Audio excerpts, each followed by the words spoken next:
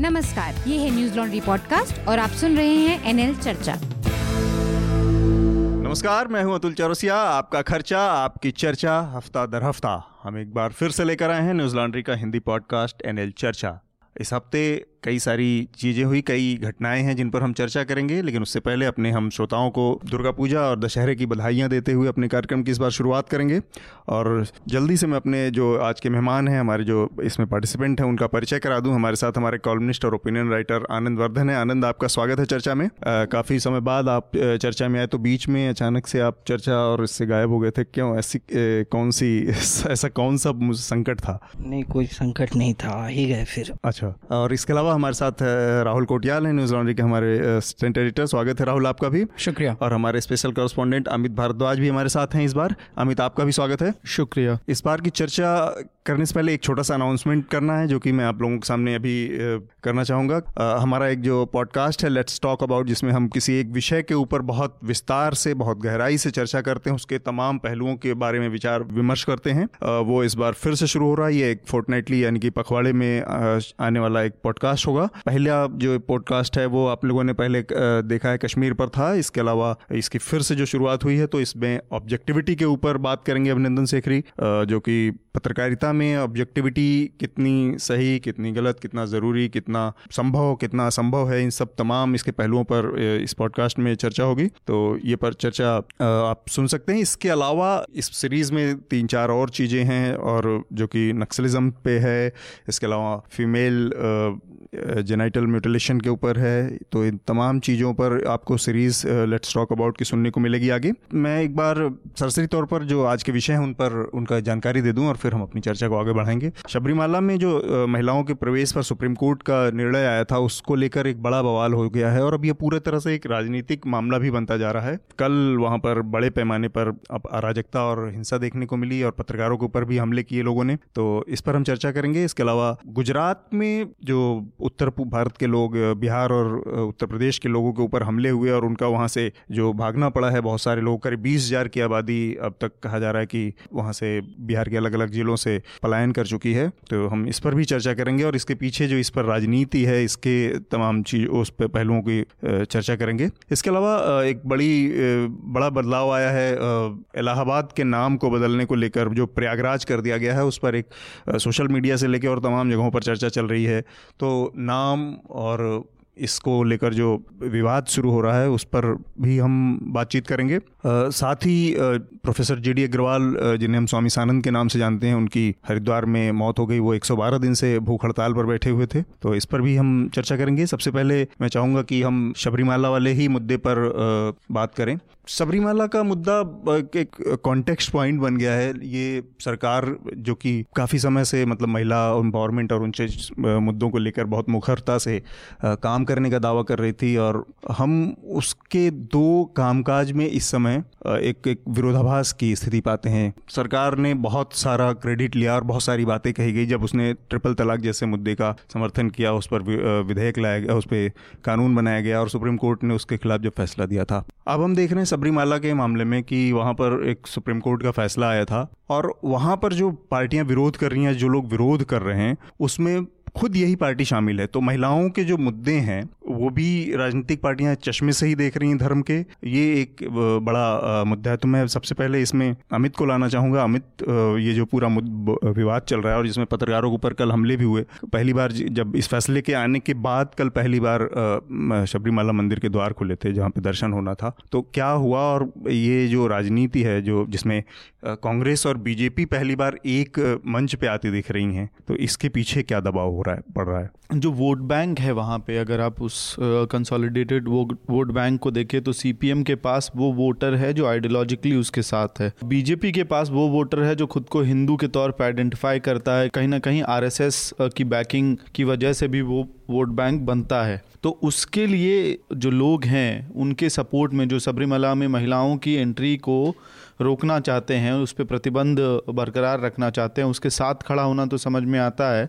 लेकिन कांग्रेस भी वहाँ पे टेंट लगा के सबरीमाला में जो पंबा बेस कैंप जो है वहाँ पे कांग्रेस का एक टेंट लगा हुआ है, वो भी विरोध प्रदर्शन कर रहे हैं कि महिलाओं को ऊपर नहीं जाने दिया जाए। तो इस मामले में ऐसा लगता है कि कांग्रेस और भाजपा एक साथ खड़ी हो गई है, एक जो रिग्रेसिव सोच है, रूढ़िवादी सोच जो है, उसको बरकरार रखने में। अब इसका लेकिन थोड़ा हिस्टोरिकल कॉन्टेक्स्ट भी है पूरे सबरीमला की जो कंट्रोवर्सी है उसको लेके, तो उसको भी हमें थोड़ा मतलब समझना चाहिए कि बेसिकली जो वहाँ एक डायनेस्टी थी, पंडालम डायनेस्टी थी, उसके प्रिंस थे मणिकंदन। तो मणिकंदन 12 साल की उम्र में, एक फोकलोर है पूरा कि वो गए फिर जंगल से शेर और उसके बच्चे लेके आए और उसके बाद उन्होंने रिनाउंस कर दिया किंगडम को और एक सन्यासी का जीवन चुना। तो उन्हीं के लिए ये मठ बनाया गया था और उसके उपरांत वो अयप्पम भगवान का रूप उन्होंने ले लिया। तो अब इसमें जो लोग वहाँ जाते हैं, जो पूजा करने जाते हैं, उन लोगों को स्वामी बोला जाता है। 41 दिन का एक पूरा व्रत का वो है, प्रैक्टिस है।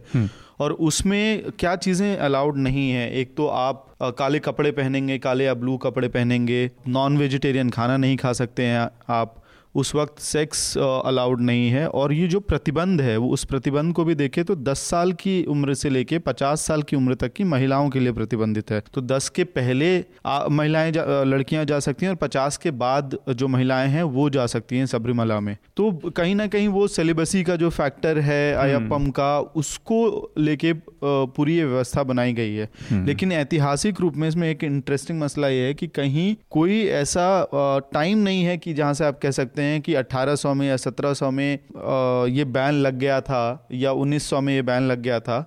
बड़ा कंफ्यूजन है। तो इसको इस तरह से भी कहा जा सकता है कि शायद ये प्रतिबंध शुरुआत से ही चला आ रहा था, क्योंकि उसका कोई एक एग्जैक्ट पॉइंट नहीं है, कह सकते हैं। कंफ्यूजन है। हाँ। इसको लेके बहुत तरह की धारणाएं हैं, जैसे कि ट्रेवेनकोर की महारानी 1939 में अपने बच्चे के एक सेरेमनी होता है वहाँ पे, छोटोनू, पहला भोजन जो अन्नप्राशन। हाँ। तो उसकी सेरेमनी के लिए वहाँ पे ट्रेवेनकोर की महारानी गई थी और उनके साथ बहुत सारी महिलाएं भी गई थी, उसकी तस्वीर भी है। तो ये कहीं ना कहीं एक बैन था, लेकिन बहुत रिजिड तरीके से इसको इम्प्लीमेंट नहीं किया गया था। बाद में 72 में बड़ा फोर्सफुली इसको लाया गया और 1991 में तो मद्रास हाईकोर्ट ने जब जजमेंट दे दिया, उसके बाद तो बैन लागू हो ही गया।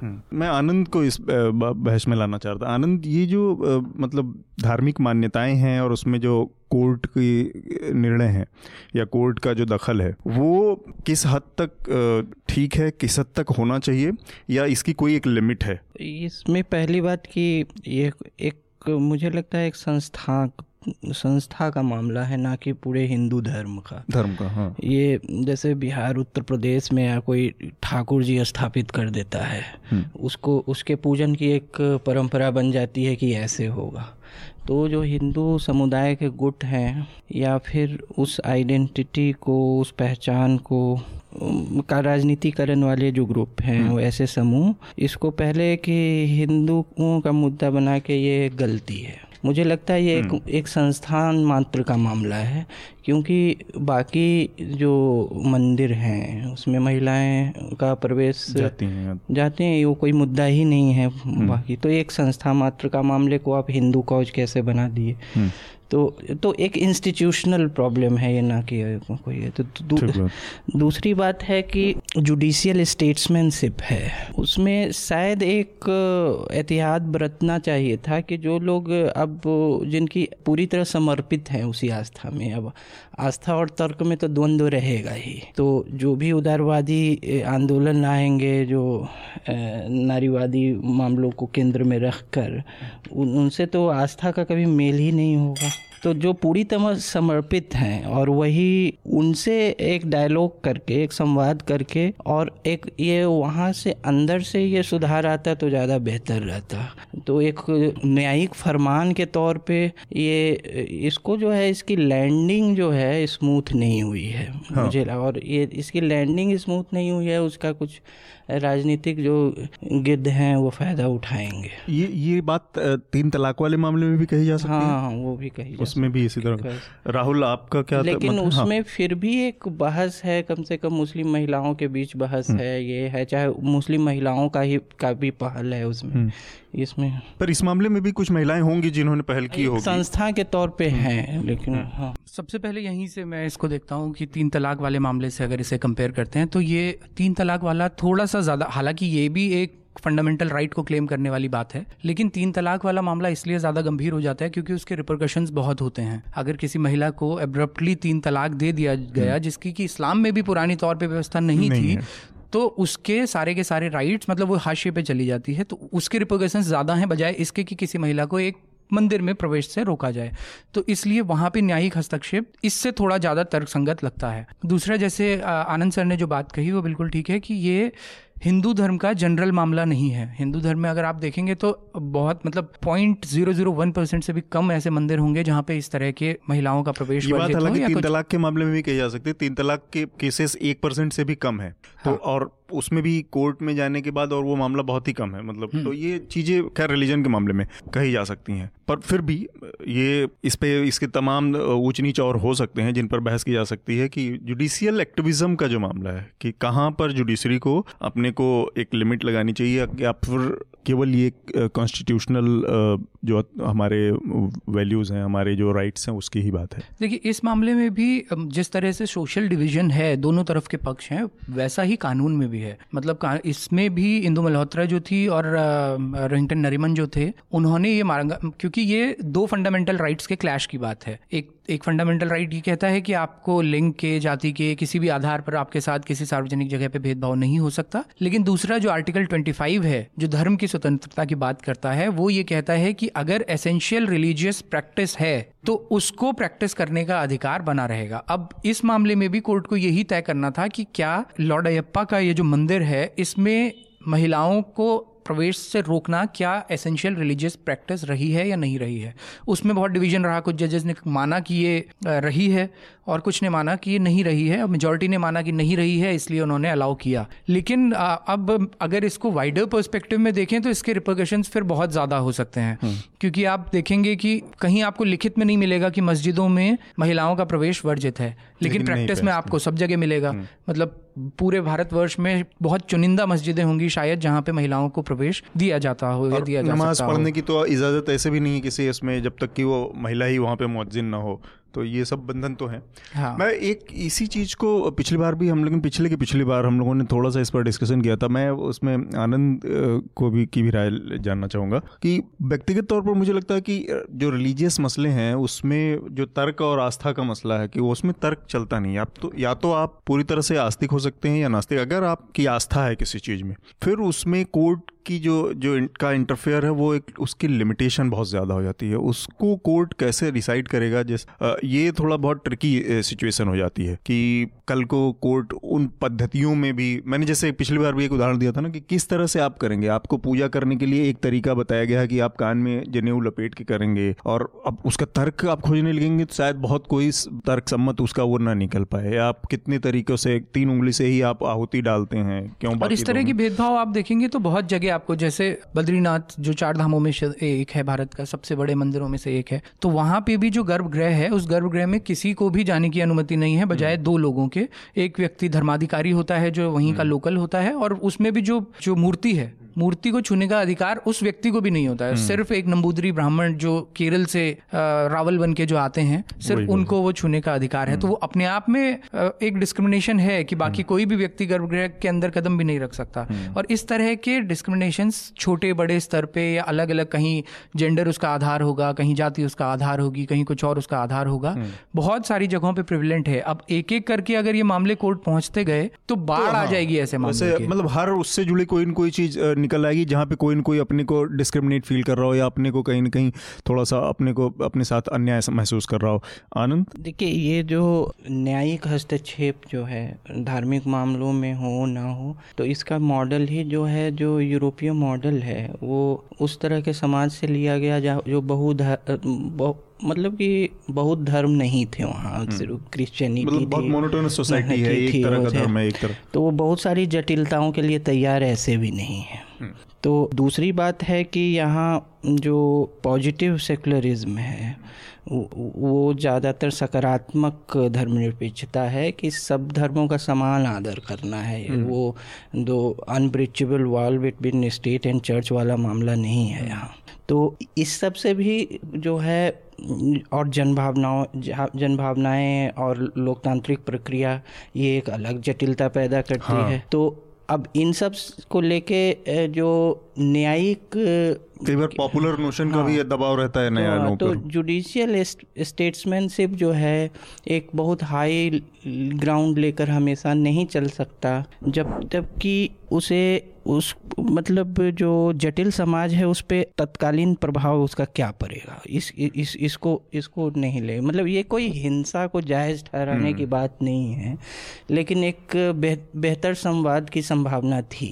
यही और इस तरह के मसलों में मतलब मुझे ये लगता है कि अगर फोर्सफुली किसी भी कम्युनिटी को ये लगता है कि उनके धर्म को जोर ज़बरदस्ती से या डंडे के जोर पे बदलने की कोशिश की जा रही है, तो शायद उसके लिए जो बचाव होता है, जो डिफेंस होता है, वो उतना ही मजबूत हो जाता है। मतलब ये हमने बहुत सारी जगह देखा कि तरुण विजय जब उत्तराखंड गए थे तो पत्थर मार मार के उनको वहाँ से भगा दिया गया, इतनी हिंसक घटनाएं हो गई थी।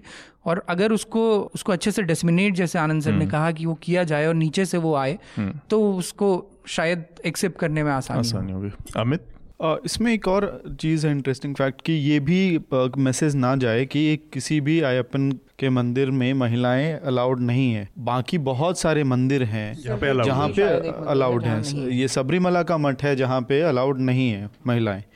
तो ये फिर कहीं न कहीं उसी बात को इंगित, मलयाली समाज ने बहुत जगह, मतलब देश के अलग अलग जगहों पे भी ये मंदिर स्थापित किए। एक गुड़गांव में भी है, वहाँ सभी लोग जाते हैं। और इनफैक्ट ये स्टेटमेंट भी आप अगर डिफेंस देखेंगे, जैसे राहुल ईश्वर जैसे एक्टिविस्ट जो है, उनका ये कहना है कि भाई ये हमारा प्रतिष्ठा संकल्प यहाँ का, इस मठ का अलग है, तो इसको उस हिसाब से नहीं देखा जाए कि हम लोग डिस्क्रिमिनेट कर रहे हैं। बाकी जगहों पे खुला है, यहाँ पे प्रतिष्ठा संकल्प 10 से 50 के लिए है। वो ये मामला वही है, एक तरह से इसको मतलब एक बहुत अपवाद वाली जो स्थिति के तौर पे भी देखा जा सकता है, ये लोगों का तर्क है।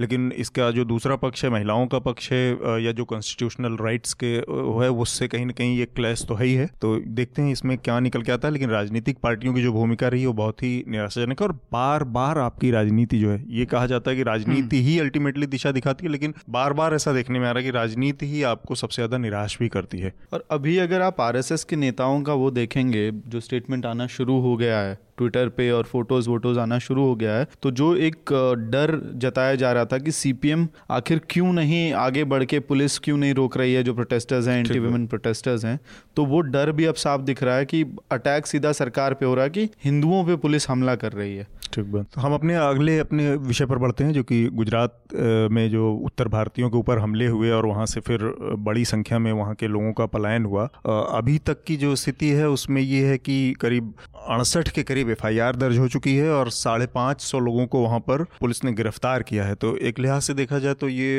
एक मतलब ठीक ठाक, मतलब पुलिस की भूमिका है या जो प्रशासन की भूमिका है वो ठीक ठाक दिखती है। लेकिन उसके इतर बाकी चीज़ें जो देखी जाएंगे तो ये राजनीति कहाँ से शुरू हुई। साबरकांठा में एक 14 महीने की बच्ची के साथ बलात्कार और उसके बाद उसकी मौत का मामला था, और वहाँ से ये सब कुछ शुरू हुआ, और वो पूरा धीरे धीरे उत्तर भारतीयों के खिलाफ एक आंदोलन के उसमें तब्दील हो गया। भारतीय जनता पार्टी का कहना है कि इस मामले में कांग्रेस जिम्मेदार है, क्योंकि वो जो नॉर्थ गुजरात की बेल्ट है उसमें ज़्यादातर ये आंदोलन कंसोलिडेट था और वहाँ पर कांग्रेस का वर्चस्व जैसा है। तो इसमें एक चीज़ जो मतलब राजनीति के लिहाज से मैंने देखा, बात करना चाहूँगा कि नीतीश कुमार जो कि उसी भारतीय जनता पार्टी के सहयोग से सरकार चला रहे हैं, उनका अभी तक इस मामले में क्या रुख रहा स्पष्ट नहीं आया। और दूसरे जो योगी आदित्यनाथ हैं, उन्होंने एक बयान दिया इस मामले में, और वो बयान इस तरह का था कि जो सरकार से या अपने लोगों की जो समस्या थी या 20,000 लोग जो पलायन कर गए, उससे इतर उन्होंने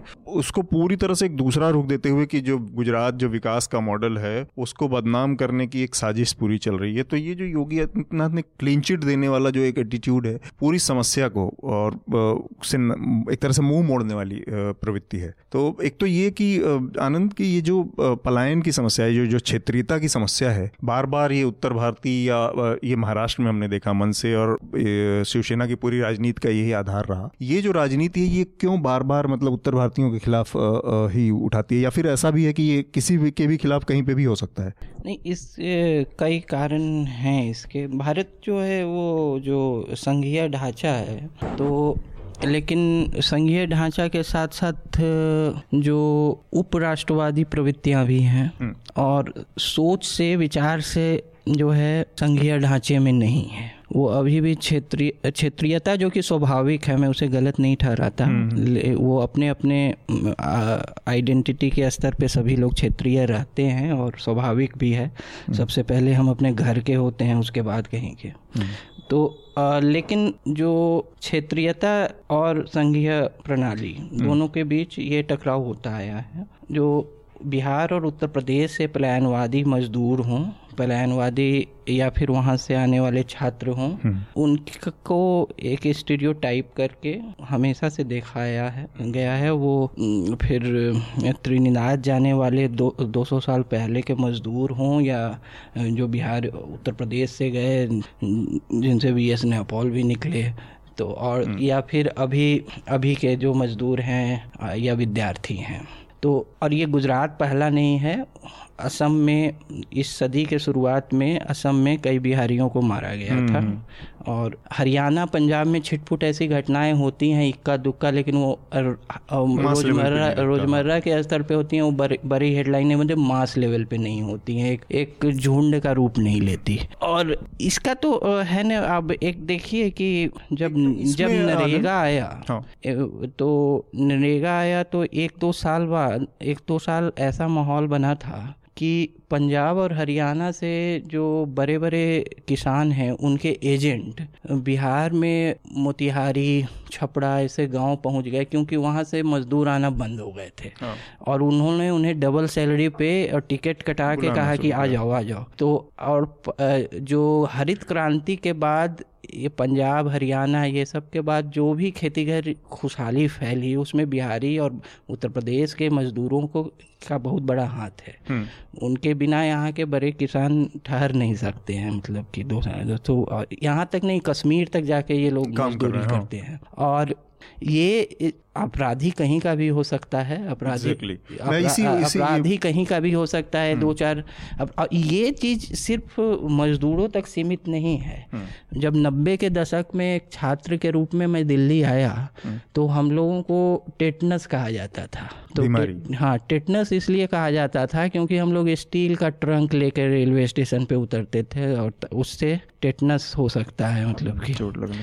तो इस तरह के स्टीरियोटाइप्स जो है दिए जाते थे, ये मतलब ये छात्रों को या ये सब को।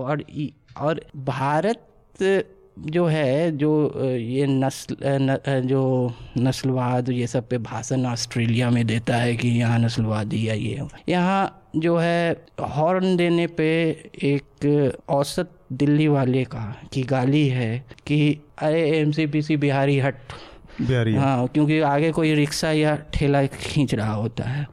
तो ये जो है यहाँ हर कोई नस्लवादी ही है। और उस परिभाषा में तो हर आदमी वही नस्लवादी तो, और एक बार और उपराष्ट्रवाद इस तरह से एक छोटे से स्तर पे बिहार में आया है। नीतीश कुमार ने 2005 में जब चुनाव लड़ा था तो पहला भाषण में कहा था कि हम बिहारियों की कुब्बत दिखाएंगे अस्मिता के नाम पे। तो वो है वो इवन बाद में ये जो लालू यादव के साथ मिलके उन्होंने चुनाव लड़ा, हाल वाला जीता, वो पूरा बिहारी अस्मिता और बिहार पहचान के नाम पे लड़ा।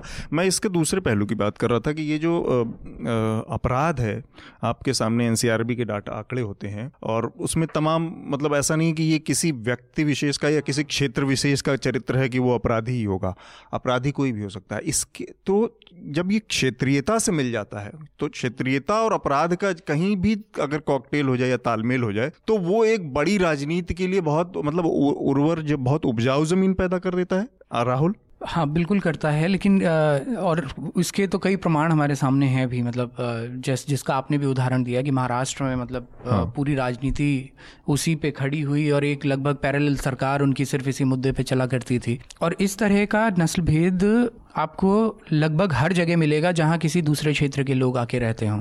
दिल्ली में ही आप देखेंगे तो नॉर्थ ईस्ट के लोगों के प्रति हर तीसरे दिन आपको कोई ना कोई ऐसी घटना मिलेगी जहाँ पे रेशियल डिस्क्रिमिनेशन की वजह से उनको कमेंट कर दिया गया या कुछ बोल दिया गया, या चिंकी और इस तरह के शब्द इतने कॉमन हैं कि जनरलाइज हो चुके हैं। अब मतलब बोलने वाले को शायद ये भी नहीं लगता कि उसके पीछे की पॉलिटिक्स क्या है और ये गलत है, इतने ज़्यादा जनरलाइज हो चुके हैं। बिहार वाला जो मसला यहाँ गुजरात में हुआ, इसमें एक डिफरेंस जो मैं नोटिस करता हूँ वो ये है कि इस पॉलिटिक्स का कोई चेहरा नहीं है, जैसे कि महाराष्ट्र में एक चेहरा था जो कि क्लियरली उस पॉलिटिक्स को बैक करता था। और पर इस पर हम थोड़ा सा अमित से जानना चाहेंगे बाद में, क्योंकि ये कहा गया कि कांग्रेस और अल्पेश ठाकुर का नाम एक चेहरे के तौर पर लिया गया था। अल्पेश ठाकुर के तो पुराने भाषण आप सुनेंगे तो उनसे वो लगता है कि उनकी राजनीति उसी पे खड़ी रही है, लेकिन यहाँ पे इस मामले में उन्होंने भी डिनाई किया है। मतलब उनकी पोजीशन बजाय जैसे मनसे की महाराष्ट्र में रहा करती थी उस तरह की पोजीशन से डिफरेंट है कि वो आज इसको बैक नहीं कर रहे हैं।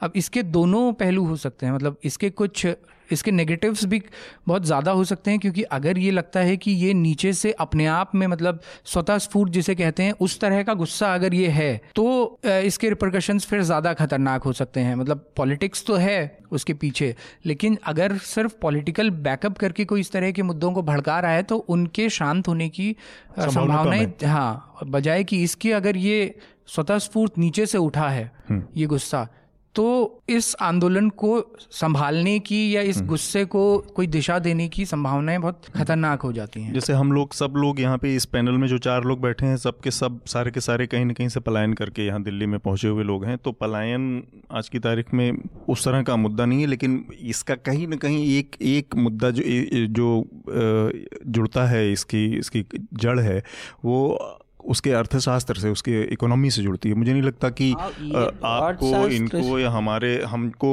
कोई इस तरह के उसमें आके और कहीं से खदेड़ सकता है। आप अगर ठीक ठाक आप शिक्षित या एक कॉमन इकोनॉमिक स्ट्राटा में से बिलोंग करते हैं, ये बर्डन हमेशा आता है एक सर्टेन इकोनॉमिकल क्लास के ऊपर, जो नीचे का है, जो मजदूर है, जो हाशिए पर है। ये अमित, निश्चित रूप से अगर आप वो अटैक ही देखेंगे जिस दिन मामला शुरू हुआ, जैसे 5 तारीख को ये घटना हुई, फिर एक फैक्ट्री पे अटैक हुआ और तरह तरह की बातें हैं कि किसी एक फैक्ट्री में कुछ एक लोगों ने 200-250 लोगों ने मजदूरों को पकड़ के पीटा और उसके बाद लगातार धमकियां दी गई हैं और नोटिफिकेशंस जारी किए गए हैं कि मजदूरों के, ये कौन लोग हैं अब जो यूपी से, बिहार से, मध्य प्रदेश से, जो वहाँ की फैक्ट्रियों में काम कर रहे थे, उन मजदूरों के घरों पे जाके कहीं पे जो मतलब ये उस बड़ा आयरॉनिकल कॉन्टेक्स्ट में कहेंगे कि थोड़ा समझदार जो जहाँ नेतृत्व था, वहाँ जाके उन्होंने नोटिस दिया कि भाई आप 24 या 48 घंटे में अपना सामान पैक करें और ट्रेन लेके यहाँ से निकल जाएं, चाहे टिकट मिले या नहीं मिले।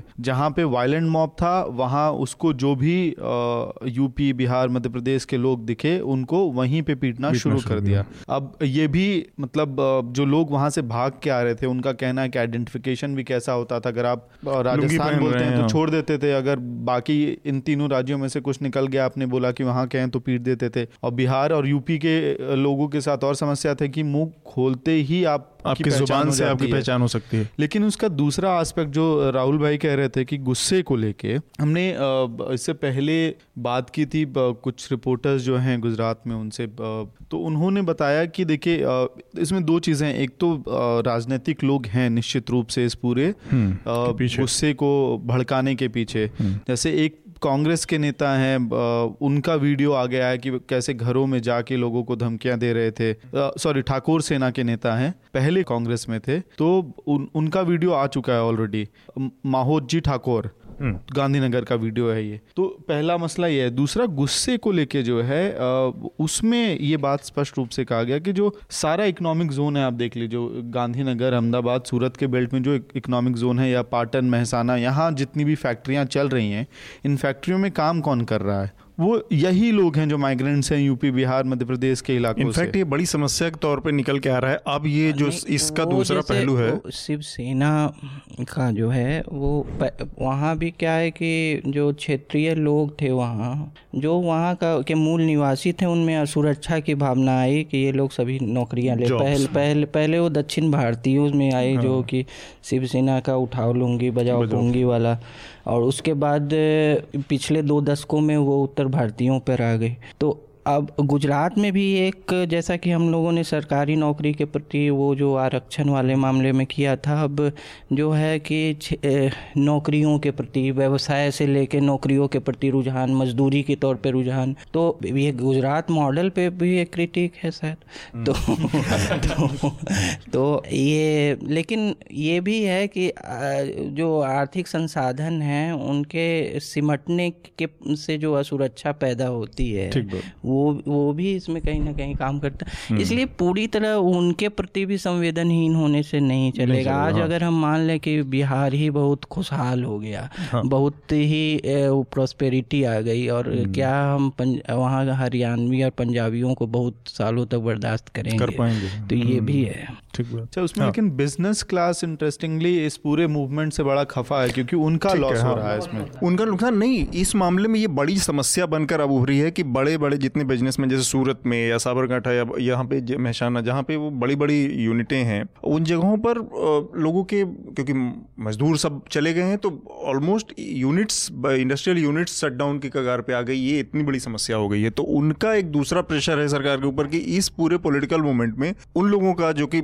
गुजरात एक तो ऐसे ही ओवरटली बिजनेस कम्युनिटी सोसाइटी है, उसका बड़ा नुकसान इसमें सब कुछ दांव पे लग गया है जी। अच्छा, एक आखिरी चीज़ मुझे लेकिन लगता है कि ये स्टेट्स का भी मसला है। आप देखिए, आप असम में हुआ, फिर महाराष्ट्र में हुआ, गुजरात में हो रहा है, फिर कहीं और किसी स्टेट में, जैसे पंजाब हरियाणा की छिटपुट घटनाओं की बात हुई, तो लीडरशिप का तो सवाल है कि यूपी में और खास करके बिहार में रादर, क्योंकि बिहार से जो जिस तरह से पलायन का रेट है वो अगर देखें तो क्यों ऐसा हो रहा है। जब नीतीश कुमार मुख्यमंत्री बने थे तब लगातार वो भाषण देते थे और टीवी डिबेट्स में जाके कहते थे कि मैं बिहार को इतना सक्षम बना दूंगा कि लोग यहाँ पे आके नौकरियां करेंगे।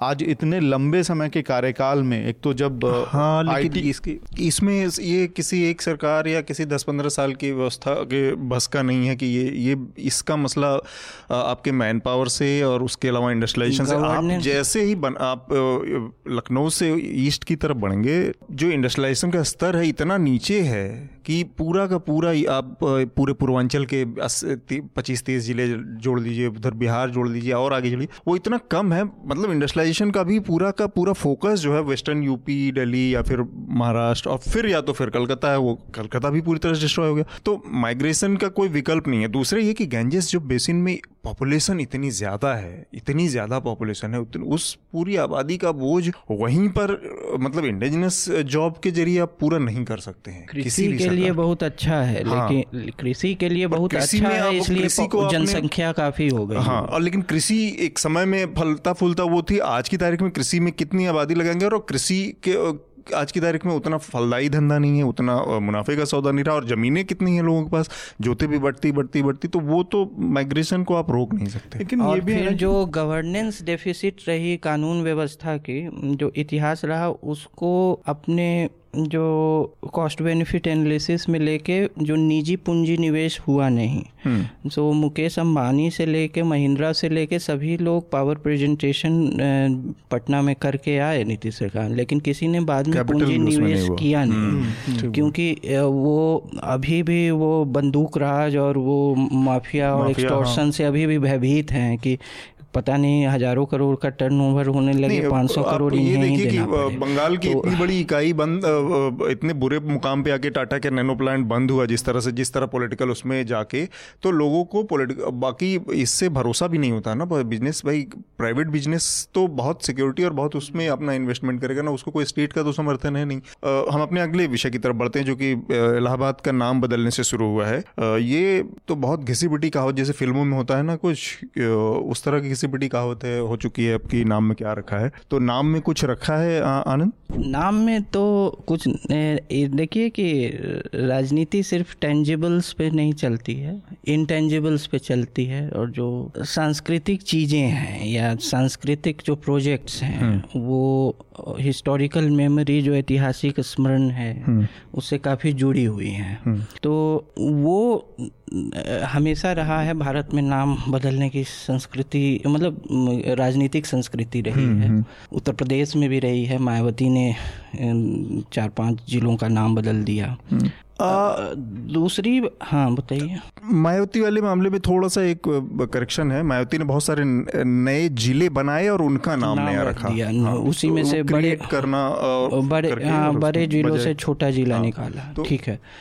दूसरी बात है कि जो इलाहाबाद है, तो इलाहाबाद जो है एक मतलब आम शहर नहीं है। हाँ। आम शहर नहीं है। उसका जो हिंदू मान्यताओं में हरिद्वार, ऋषिकेश जैसा स्थान है, या कहें उससे भी ज्यादा।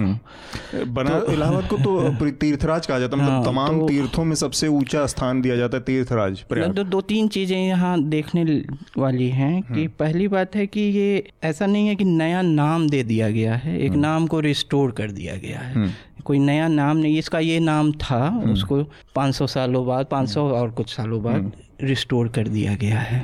तो मैं अभी बोल रहा था हफ्ता में कि जैसे भारत के संविधान में पहला अनुच्छेद ही, जो पहला आर्टिकल जो है, वही है कि इंडिया दैट इज़ भारत। अब भारत तो संविधान बनने के 300-400 साल पहले भारत के नाम से ज़्यादा लोकप्रिय नहीं था, हिंदुस्तान कहा जाता था। तो संविधान निर्माताओं में भी वो ऐतिहासिक स्मरण का कहीं ना कहीं स्पिरिट था। लेकिन ये जो दक्षिणपंथी ताकतें हैं, इनको 500 साल बाद जो ये नाम बदला है, बीच में जो इतना लंबा गैप है, तो हम तो निराला की कविता पढ़े थे कि वो तोड़ती पत्थर देखा उसे इलाहाबाद के पथ पर। हम लोग तो उससे बड़े हुए हैं। तो अब ये, लेकिन ये भी है कि जो मुंबई, चेन्नई, कोलकाता, हाँ, बॉम्बे से मुंबई हो गया, मद्रास से चेन्नई हो गया, 90 के दशक में हुआ था। तो हम तो अगले ही दिन से मुंबई लिखने लगे, क्योंकि हमें परीक्षाएं देनी थी। तो परीक्षाएं देनी थी, तो हम अपने अंक नहीं उसमें तकाजा था। मुझे कोई ऐसा नॉस्टैल्जिक लगाव भी नहीं बॉम्बे से था और न चेन्नई से था। इलाहाबाद में कई बार गया हूँ, इसलिए वो बोलने की आदत भी है। तो ये एक चीज़ है कि मेरे ख्याल से ये संघ के उन प्रोजेक्ट्स में है, उन सांस्कृतिक प्रोजेक्ट्स में है जो कि लिस्ट रिस्क टेकिंग है, जिस पे ज़्यादा प्रतिरोध नहीं होगा। लिस्ट रेजिस्टेंस होगा और आप संघ को भी खुश कर लेंगे और नाम बदल लेंगे और आपकी प्रतीकात्मकता और मैसेज भी दे पाने में मैसेज भी दे पाएंगे। इस पे मेरा कोई स्पष्ट विचार भी नहीं है। मुझे इससे भी फर्क, प्रयागराज से भी मैं कंफर्टेबल हूँ, इलाहाबाद से भी। मैं इसमें एक चीज बस मैं थोड़ा सा एक बात रखूंगा तो शायद एक और दूसरा इस पे ओपिनियन दे पाने। मेरा एक तो पहली बात, एक डिस्क्लेमर छोटा सा कि मेरा इलाहाबाद से बहुत नॉस्टैल्जिया है, क्योंकि मैं इलाहाबाद यूनिवर्सिटी का पास आउट हूँ। छोटा सा एक तो हिस्ट्री की जो नाम है, उस नाम को लेके दो तरह की कहानियां हैं। एक तो मनु की पुत्री इला के नाम पे कहा जाता है कि इलाहावास बना, जहाँ पे इला का आवास था, और उससे इलाहाबाद से अपभ्रंश होते होते इलाहाबाद बना। दूसरा दीन इलाही जो अकबर का धर्म था, और अकबर ने चूंकि वहाँ पर किला बनाया, जब फतेह किया उस इलाके को और वहाँ पे किला बनाया अपना गंगा, और वो किला अपने आप में बहुत ज़बरदस्त एक सिंबॉलिक मैसेज रखता। वो ठीक किला गंगा और यमुना के संगम पे एकदम बना हुआ किला है। और पता नहीं, मतलब अगर जो एक कहा जाता था कि इस्लामी कॉन्क्वायरर जो जब विजय करते थे और वहाँ पे अपनी जो छाप रखते थे, तो बहुत सारे लोगों ने तो क्या किया कि दूसरे धर्मों के चर्च तोड़े, मंदिर तोड़े और उस जगह पे अपने प्रति वो बनाए। लेकिन वहाँ पर जो अकबर ने किया, तो कि अकबर उस तरह का कट्टरपंथी नहीं था कि धर्म, या तो जो किला बनाया गया था वो उसके दीन इलाही और उसके नाम पर, तो इलाहाबाद नाम था उस समय। उसका भी नाम वही है कि इलाहाबाद मतलब जहाँ पे ईश्वर, इलाही का मतलब ईश्वर, तो इलाहा मतलब ईश्वर का जहाँ वास हो, क्योंकि वो पूरे इलाके के उससे इतना प्रभावित था। आवास और प्रकृति वाला शब्द लिए, तो वो पूरे इलाके से इतना प्रभावित था कि इतना बड़ा यहाँ पे जुटान हो जाती है, 2 करोड़ लोग, कितनी यहाँ आवास था इस मिट्टी में लोगों की, तो उससे एक नाम पैदा हुआ था इलाहाबाद। जैसे नाम की जो बात आई कि ये प्रयागराज उससे पहले था, या 400-500 साल बाद उसका इलाहाबाद कर दिया गया, 500 साल पहले इस तरह के। पर अगर इसके पीछे पॉलिटिक्स नहीं होती, तो यही जो संघ और जिसका जिक्र आनंद ने किया, एक उसी से सटा और उतना ही ऐतिहासिक और उतना ही बड़े धार्मिक महत्व का शहर है बनारस। और बनारस का अपना कोई दूसरा मतलब नहीं है। उस शहर के बारे में केवल उससे एक ही अर्थ निकलता है कि इस शहर जिसका रस बना रहे हमेशा, जो सनातन है आदिकाल से। अब उसका नाम वाराणसी कर दिया गया, जो कि वहाँ पे बहने वाली एक नदी और एक घाट वरुणा और अस्सी के नाम पर है वाराणसी। क्या उस बनारस को रिस्टोर करने की कोशिश की जाए, क्योंकि वो हिंदू सेंटिमेंट को केटर करता है वाराणसी, इलाहाबाद नहीं करता तो बदल दिया जाएगा, ये तर्क क्या वहाँ पे लागू होगा? एक बार ये बात निकल जाएगी। हाँ। अब भी अहमदाबाद को कर्णावती करने की बात निकली है, दिल्ली एक को बात निकली इंद्रप्रस्थ कर देंगे। और इसमें अभी मैं हफ्ता में एक छोटी सी कहानी बता रहा था। हाँ। पटना को लेके, हाँ, पाटलिपुत्र के लिए मेरी बात पटना तक ही आती है। तो अपने मुख्यमंत्री काल, मतलब मुख्यमंत्री उस समय नहीं थे, वो राबड़ी देवी थी, लेकिन डिफेक्टो वही थे। तो लालू जी ने उसका नाम जो है कहा कि अजीमाबाद रख दिया जाए, बड़ा तुगलकी ढंग से। तो लोगों ने कहा भाई अजीमाबाद है क्या? तो कोई वो तुष्टिकरण वही, अब एक संघ इस तरफ से, एक लालू जी उधर से है। तो उन्होंने कहा कि भाई पटना से बाहर कोई सूफी संत थे अजीम करके, उन्हीं के नाम पे रख दिया जाए। पटना के 97% लोगों ने उसका नाम ही नहीं सुना था। तो उन्होंने, वो बात उनकी चली नहीं, लेकिन उन्होंने जब रेल मंत्री के तौर पे एक ट्रेन जरूर चला दी अजीमाबाद से अहमदाबाद, जबकि कई जगह भी एग्जिस्ट नहीं करती, एक जगह भी एग्जिस्ट करती, मोहल्ला भी हो। अजीमाबाद से अहमदाबाद ट्रेन है, अभी भी है। तो अब लोग सोचते हैं कि हम कहाँ जा रहे हैं, तो लोगों को बताया जाता है ये पटना जा रहे हैं। ट्रेन अजीमाबाद जाएगी उनकी, लोग अपने आप पटना पहुंच जाएंगे। तो हालांकि जो संघ वाले जो लोग हैं, संघ वाले जो कल्चरल इवेंजलिस्ट्स हैं, उन्होंने पाटलिपुत्र रखने की बात कही कि पाटलिपुत्र रखा जाए, लेकिन पटना जो है पाटलिपुत्र से भी पुराना नाम है। हाँ। क्योंकि पटन देवी जो है वो वहाँ से लिया गया है, और पटन करके, पटन मतलब उसका कुछ तो ऐतिहासिक संदर्भ भी है। तो समझे, तो कहने का मतलब कि नाम इन्वेंट किया गया अजीमाबाद। तो आप तो ये पेंडोरास बॉक्स है, जैसा कि आप कह रहे थे कि अब पुराने नाम को रिस्टोर करो, तो वो हो सकता है। अब तो बहुत लोग कहेंगे पुराना नाम ही रखो, तो ये तो पेंडोरास बॉक्स। मैं कह रहा हूँ कि अगर बनारस में आज भी एक वो करवा लिया जाए, पब्लिक ओपिनियन डलवा लिया जाए, तो सारे लोग कहेंगे कि हमको क्या मतलब वाराणसी से यार, हमको बनारस चाहिए हमारा। वो बनारस को काशी भी उतने ही पॉपुलैरिटी के साथ अभी भी स्टेशन है। काशी का मामला आते ही फिर वो हो जाएगा कि आरएसएस अभी भी अपने तमाम उसमें उसको काशी प्रांत कहता है, तो वो उसका दूसरा ही टोन हो जाएगा। काशी एक रेलवे स्टेशन भी है वहाँ अभी भी। काशी वो बनारस मेरे ख्याल से इलाहाबाद में भी प्रयाग एक प्रयाग स्टेशन है वहाँ पे। तो हम अपने आखिरी विषय की तरफ बढ़ते हैं, जो कि स्वामी सानंद और प्रोफेसर जीडी अग्रवाल की जो दुर्भाग्यपूर्ण मौत हुई है, वो गंगा को बचाने के लिए लगातार पिछले 112 दिन से भूख हड़ताल पर थे और उसके बाद उनकी मौत हो गई। तो राहुल, मैं आपसे पहले इस बारे में थोड़ा बेसिक सारी चाहूँगा कि आप बताएं, और उसके बाद फिर हम इस पर आगे की चर्चा बढ़ाएंगे। ये हरिद्वार में मातृ सदन नाम का एक संगठन है, जिसकी स्थापना 1997 में कुछ संतों ने मिलके की थी, और 98 में भी बहुत लंबी भूख हड़ताल, स्वामी निगमानंद जिनकी 2011 में जिनकी डेथ हुई, वो तब भी लगभग 70 दिनों तक भूख हड़ताल पे बैठे थे। मांगे आप देखेंगे तो 1998 से 97 से, जब से मातृ सदन की स्थापना हुई, तब से लेकर आज तक मांगे वही हैं। कुछ बेसिक मांगे हैं कि गंगा को लेकर एक अलग से एक्ट बनाया जाए, गंगा में खनन पूरी तरह से प्रतिबंधित किया जाए, गंगा में जितने भी डैम्स हैं जहाँ जहाँ गंगा को रोका गया है उसकी अविरलता बनी रहे, वो पावर प्रोजेक्ट सैंक्शन नहीं हो। अगर पावर प्रोजेक्ट्स बनाने हैं तो रन ऑफ द रिवर जिसे कहते हैं, कि जिसके लिए आपको बाधित ना करना पड़े गंगा को, वो चलता रहे। तो इन्हीं मांगों को लेकर मातृ सदन के तमाम लोग एक एक करके बहुत लंबे टाइम से भूख हड़ताल पर बैठते रहे हैं, और वहाँ की जो ये लॉबी है जो खनन के धंधे में है या जो पावर प्रोजेक्ट्स के धंधे में है, और ये जो लॉबी है ये फाइनेंशियली बहुत स्ट्रांग लॉबी है, हर जगह होती है, सिर्फ उत्तराखंड लोगों ने तो वहाँ पर अटैक भी प्रदर्शन भी करवाए थे, प्रदर्शन हुए कई बार। और इनकी तो इनसे जो पहले, जो स्वामी सानंद से पहले स्वामी निगमानंद जो थे मातृ सदन के जो हेड उस समय हुआ करते थे, उनकी मौत पे तो कई तरह के संदेह हैं। वो एक बहुत दिलचस्प वाकया है, 2011 में जब अन्ना आंदोलन पूरे देश में चल रहा था, बाबा रामदेव यहाँ भूख हड़ताल एक प्रदर्शन के लिए रामलीला मैदान पे बैठे थे, लाठीचार्ज हुआ तो सब भागे इधर उधर। तो भागने के बाद बाबा रामदेव वापस उत्तराखंड गए और वहाँ जाके 10 दिनों के लिए भूख हड़ताल पर बैठे। 10 दिनों में बाबा रामदेव की तबीयत बिगड़ गई, तो उनको वहाँ पर ऋषिकेश के पास में हिमालयन हॉस्पिटल, एक हॉस्पिटल है काफ़ी बड़ा, वहाँ उनको 10 दिनों के बाद एडमिट करवा दिया गया। अब दिलचस्प चीज़ देखिए कि जब बाबा रामदेव भूख हड़ताल पे बैठे थे तो उनकी भूख हड़ताल तोड़वाने के लिए तमाम बड़े बड़े नेता वहां पहुंच गए।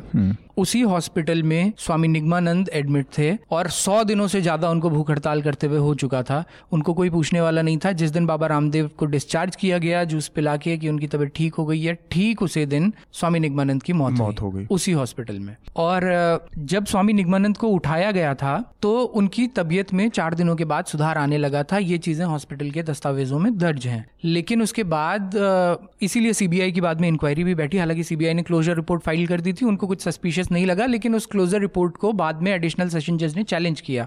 उन्होंने माना कि सीबीआई की क्लोजर रिपोर्ट में बहुत सारी खामियां हैं और इस बात के पर्याप्त संकेत हैं कि स्वामी निगमानंद को जहर दिया गया था जिस दौरान वो हॉस्पिटल में भर्ती थे। अच्छा। उसी दौरान वो मामला अभी भी पेंडिंग है, उस पर अभी भी कोर्ट में विचाराधीन है। पॉलिटिक्स की जो बात राहुल कर रहे हैं, इसमें मुझे मतलब प्रोफेसर ये जो जीडी अग्रवाल की मौत हुई उसमें भी वही मतलब जो एक निर्मम चेहरा है ना, क्रूर चेहरा है, वो कैसे सामने आता है कि 2012 का एक ट्वीट है और वही जब उनका पूरा अन्ना का आंदोलन चरम पे था तो नरेंद्र मोदी का वो ट्वीट है जिसमें वो बड़ी बहुत चिंता जता रहे हैं कि और उनके हड़ताल के मतलब धरने के उससे संवेदना जता रहे हैं और सरकार से मांग कर रहे हैं कि कोई कॉन्क्रीट एक्शन बनाया जाना चाहिए और इनकी मांग और वो आदमी मतलब समय की भी विडंबना। और वो देखिए कि अपने आप में और आयरनी की वो आदमी उन्हीं नरेंद्र मोदी के शासनकाल में उसका देहांत हो गया और उसी गंगा के लिए वही सब करते हुए। और कोई भी आदमी मतलब उस पूरे दौरान किसी को ये उनकी स्थिति की सुध लेने की या उनकी मांगों पर कॉन्क्रीट एक्शन जिसकी मांग वो 2012 में कर चुके थे उस पर नहीं। और ये ट्वीट करते हुए भी मतलब राजनीति अपने उसमें पूरे उसमें क्रूरता में उसके कहीं एहसास नहीं होता कि वो जो कह रहे हैं उसको वो पलट कर फिर से वापस आ सकता है। और जो मांगे प्रोफेसर जीडी अग्रवाल कर रहे हैं वो अगर आप टेक्निकलिटीज में देखेंगे तो गंगा बचाने की जो बात भाजपा करती रही है वो गंगा बचाने का तरीका वही है। मतलब आप 100 करोड़ रुपए दे देंगे और हरिद्वार में जो पन्नियां या थैलियां बह के आ रही हैं उनको एक बार उठा देंगे और ये कहेंगे कि हमने गंगा साफ कर दी। तो ऐसे गंगा साफ नहीं होगी। उसका तरीका यही है कि ऊपर जहां से बहती हुई प्लेन्स तक गंगा पहुंचती है वहां तक आपने इतने चेक डैम्स उस पर बना दिए हैं कि उसमें सिल्टेशन इतना ज्यादा है कि गंगा वहीं से बर्बाद होना शुरू हो जाती है। तो उसको रोकने के लिए आपको, लेकिन वो आप इसलिए नहीं कर सकते क्योंकि पूरी जो पार लॉबी है नीतिगत फैसला लेना है वो करने की हिम्मत नहीं है। हाँ। आप पैसे खर्च करके और ये सब करके नीतियों को आनंद आपका इस पर क्या मत है? गंगा की जो स्थिति है या गंगा की जो अविरलता की मांग है वो संभव है किसी सरकार के लिए आज की तारीख में? कम समय में तो नहीं है, लेकिन जो राजनीतिक इच्छा शक्ति रहे तो लंबे समय में हो सकता है। और जैसा कि राहुल बता रहे हैं कि जो ढांचागत सुधार जो है उसकी ज़रूरत है, लेकिन ये भी है कि जो प्रधानमंत्री की जो अलग अलग समय में इस पर उदासीनता जो अभी है, उदासीनता अभी जो है, ये एक चीज़ है, ये कोई बहुत बड़ा ये नहीं है कि जैसे आप बेरोजगारी नहीं हटा पाए, आप गरीबी नहीं हटा पाए। वो मुझे नहीं लगता है कि अभी इस सदी आने वाली किसी सरकार में कर सदी में भारत के लिए बहुत निकट कोई लक्ष्य हो सकता है, वो नहीं। लेकिन ये सब चीज़ें आप कर सकते हैं। हाँ। ये सब चीज़ें अगर आप कटिबद्ध हैं तो आप कर सकते हैं। ये सब लक्ष्य आप हासिल करना मतलब अचीवेबल है। ये नहीं था कि कोई हवाई लक्ष्य था कि गरीबी हटा देंगे, बेरोजगारी हटा देंगे।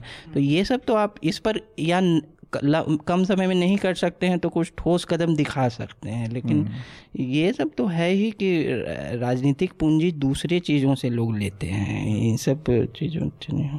ठीक बात है। अमित, आपका इस स्वामी सानंद के मामले में क्या नज़रिया है?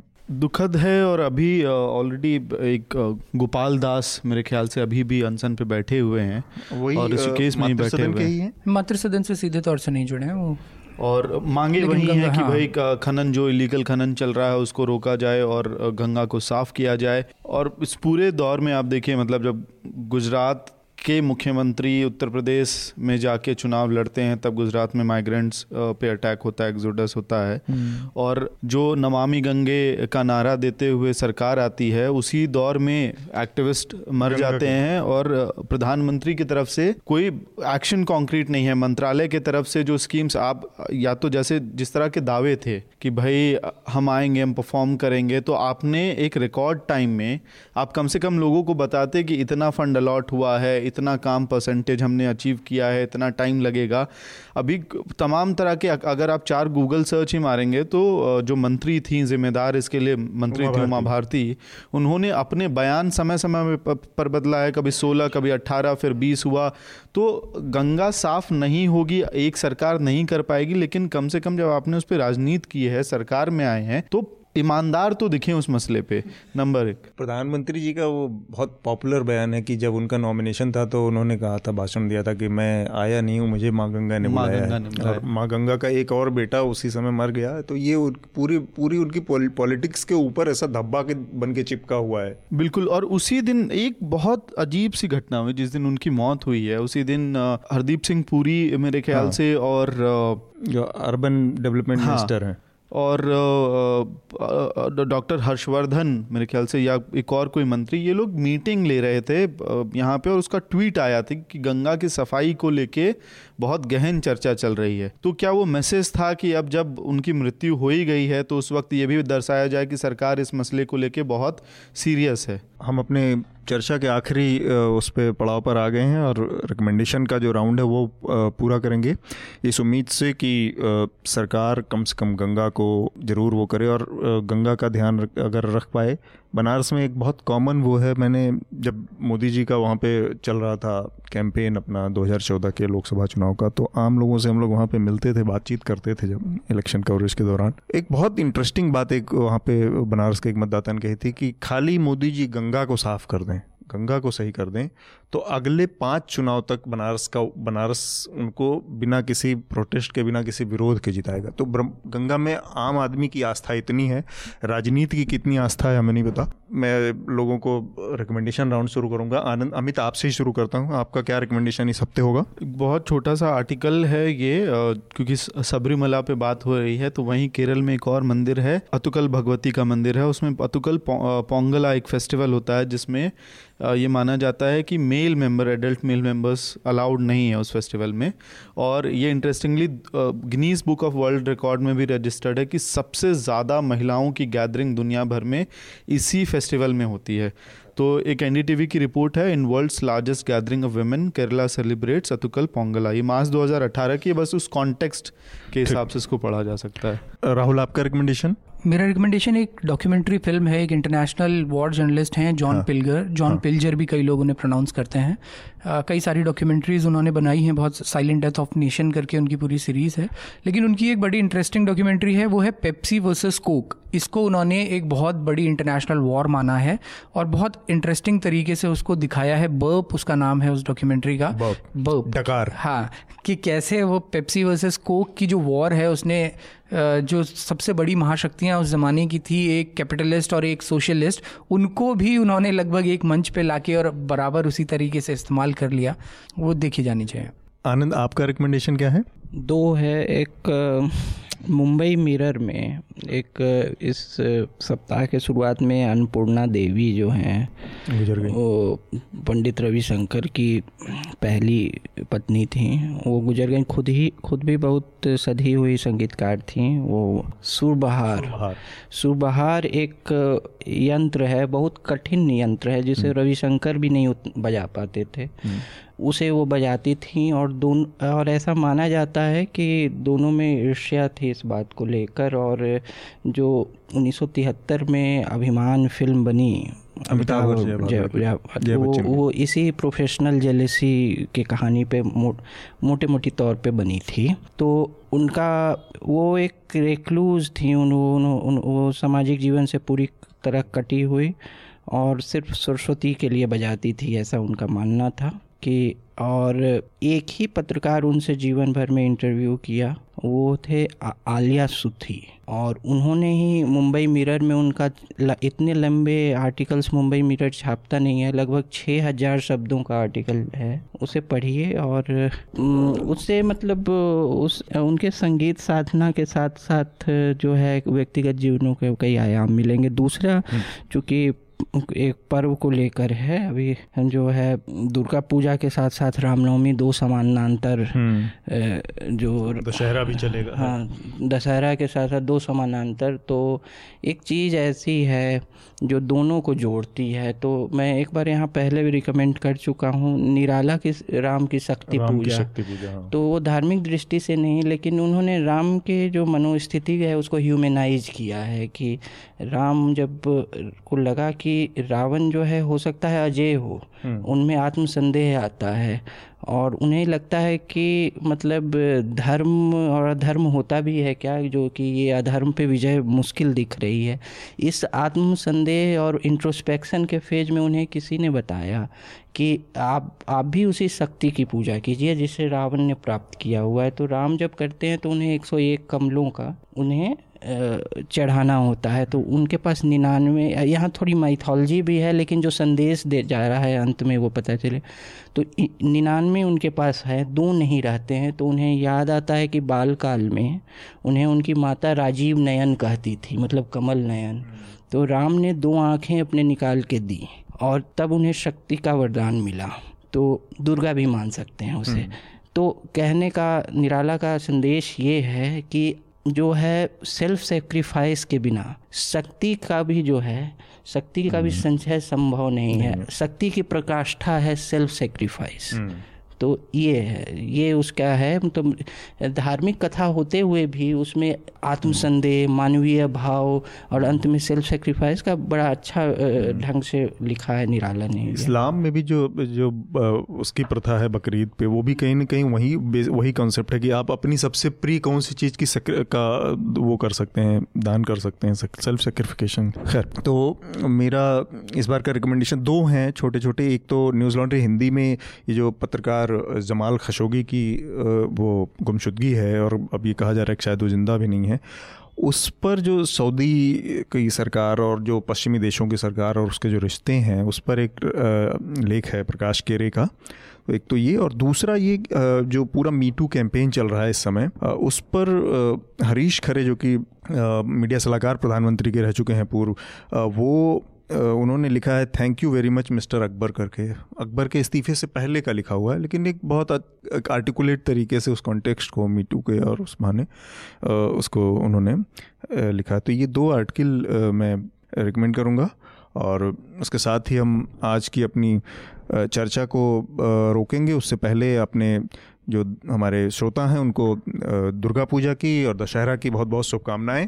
और आप लोगों से फिर से वही अपील कि न्यूज़ लॉन्ड्री को सब्सक्राइब करें या फिर किसी भी ऐसे संस्थान को सब्सक्राइब करें जिसे आप पसंद करते हो, क्योंकि आपके समर्थन से जो मीडिया खड़ा होगा वो आपकी बात ज़्यादा करेगा और किसी भी तरह के राजनीति या किसी भी तरह के कॉरपोरेशन के दबाव से भी मुक्त रहेगा। और आप सभी लोगों का बहुत बहुत शुक्रिया, धन्यवाद। न्यूज़ लॉन्ड्री के सभी पॉडकास्ट टिचर, iTunes और दूसरे पॉडकास्ट प्लेटफॉर्म पे उपलब्ध हैं। खबरों को विज्ञापन के दबाव से आजाद रखें, न्यूज़ लॉन्ड्री को सब्सक्राइब करें।